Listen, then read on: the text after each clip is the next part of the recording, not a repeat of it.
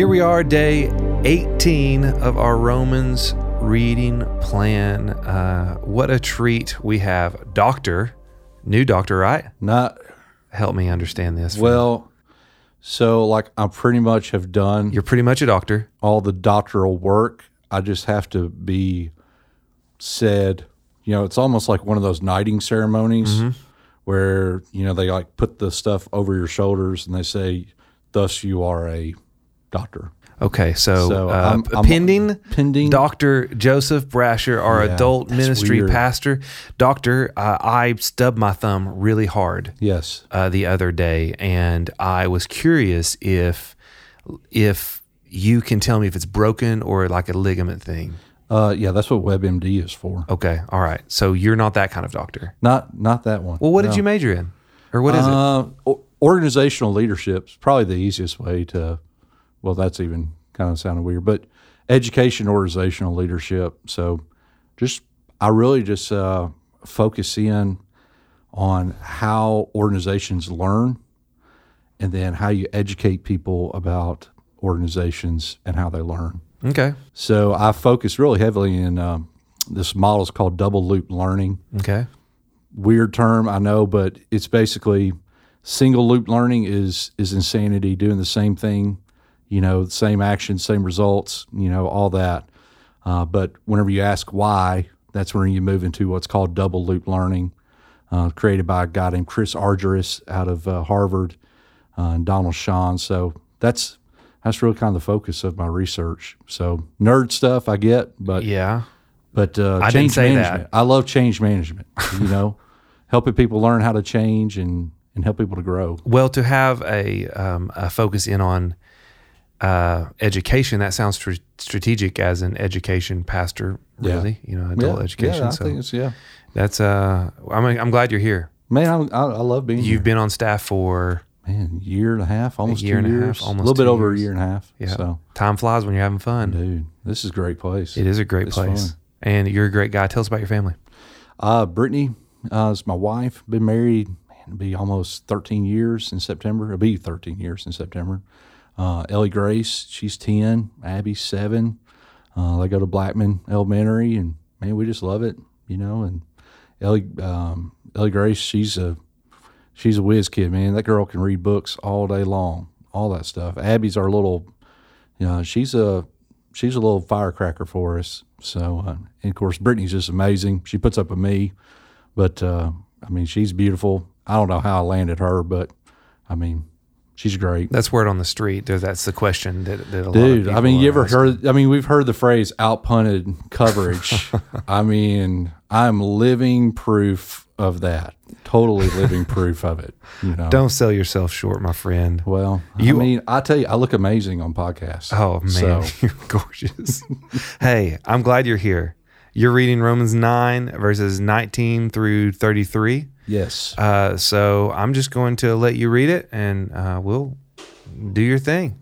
Okay. All right. So I'm going to just read through this, kind of make some comments as we go.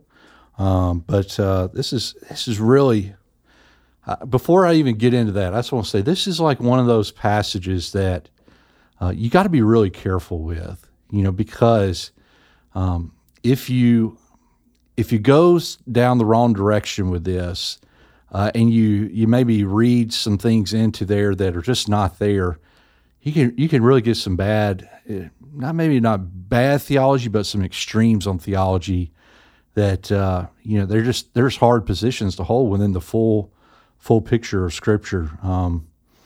So that's just kind of something just to keep in mind as you're just reading through this with me and thinking through this as you're hearing this, because as I said, there's going to be some statements. We're going to really just dig in on some of these statements. But verse 19 says, "You will say to me, therefore, why then does he still find fault? For who can resist his will? But who are you, a mere man, to talk back to God?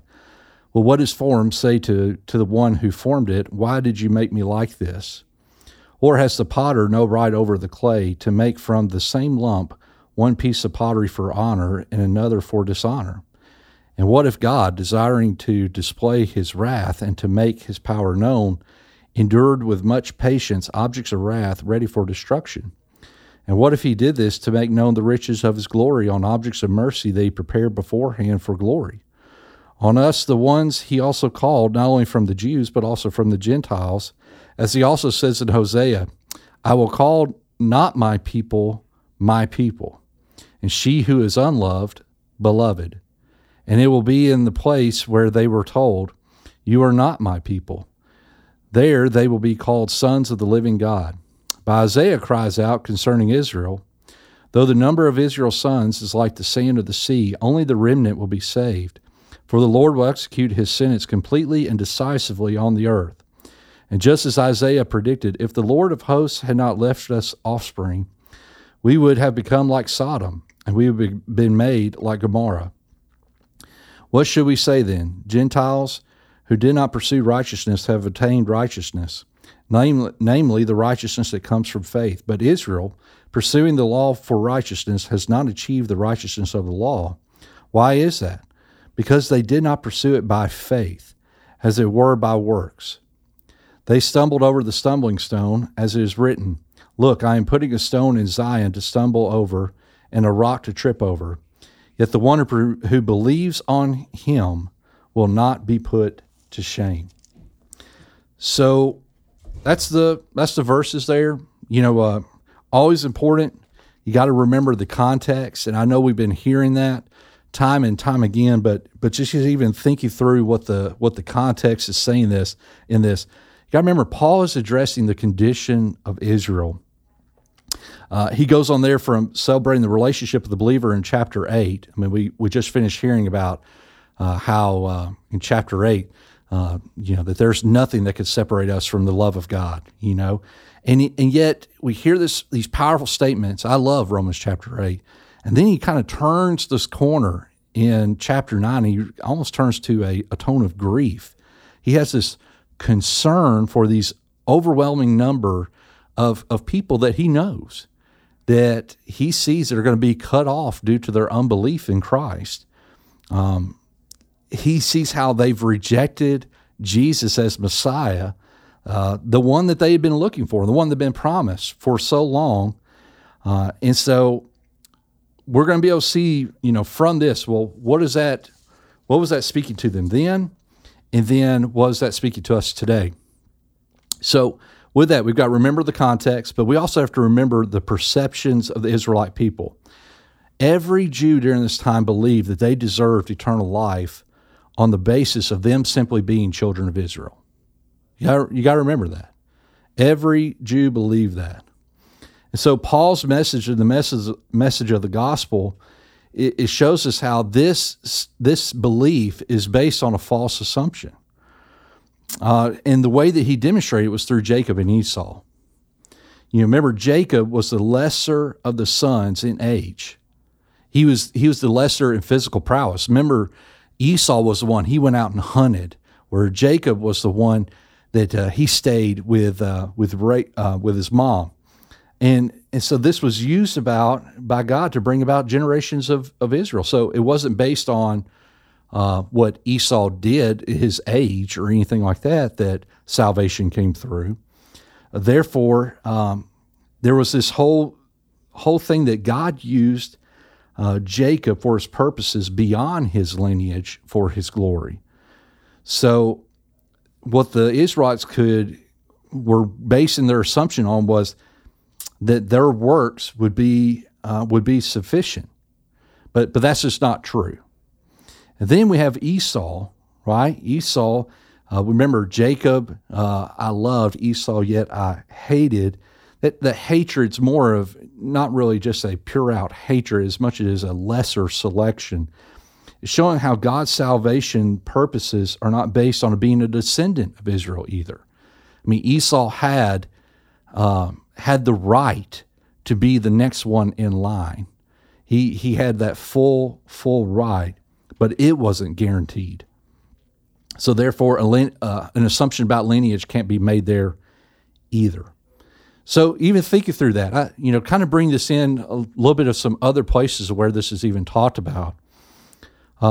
This is really getting into the way that Jesus even interacted with Nicodemus. If you remember, Jesus said in John 3:3 to Nicodemus that unless you are born again, you cannot see the kingdom of heaven. Well, for a Jew hearing that at that time, that thought that their salvation was based entirely on their lineage, based entirely on their works, I mean, Jesus was saying, you've got to be born again. You've got to be born into God's kingdom in this way. And so Jesus was then talking about being born in the Spirit of God. And so how does that happen? Well, through faith in Christ. Well, how do we see that? Jesus goes on to talk about it. John 3:14, that whenever the people looked on the snake that was lifted up, story in Exodus about where the snakes came through and Moses took the bronze serpent head and put it on top of the staff. And whenever the people looked at the staff, that was where, whenever they had faith in that moment, that was when they were cured from the snake bite. And then he goes on, John 3:16, for God so loved the world, all, okay? God so loved the world that whosoever believes in him will not perish, but will have everlasting life. So he makes this connection from you must be born again. It's not based on your lineage. That it's not based on your works. It's about faith in Christ. And it's all coming from God's love that he has for all people. And he says that again in verse 18, anyone who believes in him is not condemned. I love that. I love those words, anyone who believes in him. So God is shown as the source of both judgment, mercy, and his purposes relate to those that believe in his promises. So we see that. Well, then Paul still sees this need to address some of these further questions of the Israelite. So you see in verse 19 through 21, who can find fault? Who can resist his will? Who are you, a mere man, to talk back to God? What is it that the one that's formed is going to say to the one that formed it? Or, why did you make me like this? And so the question is Israel to be blamed if God's will is being fulfilled for those that are hardened to the will of God and those that are receiving mercy? Another way to kind of even say this is, could Israel just check out of their responsibility? And I think that's a question that they were pondering here is, if God's plan is going to just happen no matter what, then there seems to be nothing can be done about it. Then why is Israel even being held responsible for it? And once again, this is where context comes into key. To take that position really leads down a road of just ultimate determinism, or even further into fatalism. That's the whole que sera, sera. Whatever will be, will be. Why do I need to even do anything about it? But Paul doesn't see it in that way. In fact, his reference there to the potters, it comes out of Jeremiah 18. And it says there, if the nation I warned repents of its evil, then I will relent and not inflict on the disaster that I planned.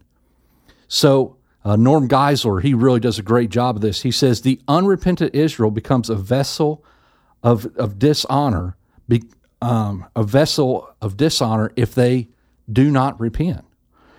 But the repentant Israel becomes a vessel of honor. So whenever we're looking at that in that full context of, okay, what can the potter say? Here's the one that's being made. Is it just something that I can't even worry about or anything like that? Well, no. Repentance is an action of the will. It's a turning that happens. And so in that's how it becomes a vessel of honor if you are repenting, but a vessel of dishonor if you choose not to repent. And so the reality is there's going to be those that are hardened through the rejection of God and his word. Pharaoh, for example, Paul talks about this earlier in Romans 9, that he was presented the word of God through Moses, yet his heart hardened. And yet through this, God still brought about his purposes of the redemption of Israel.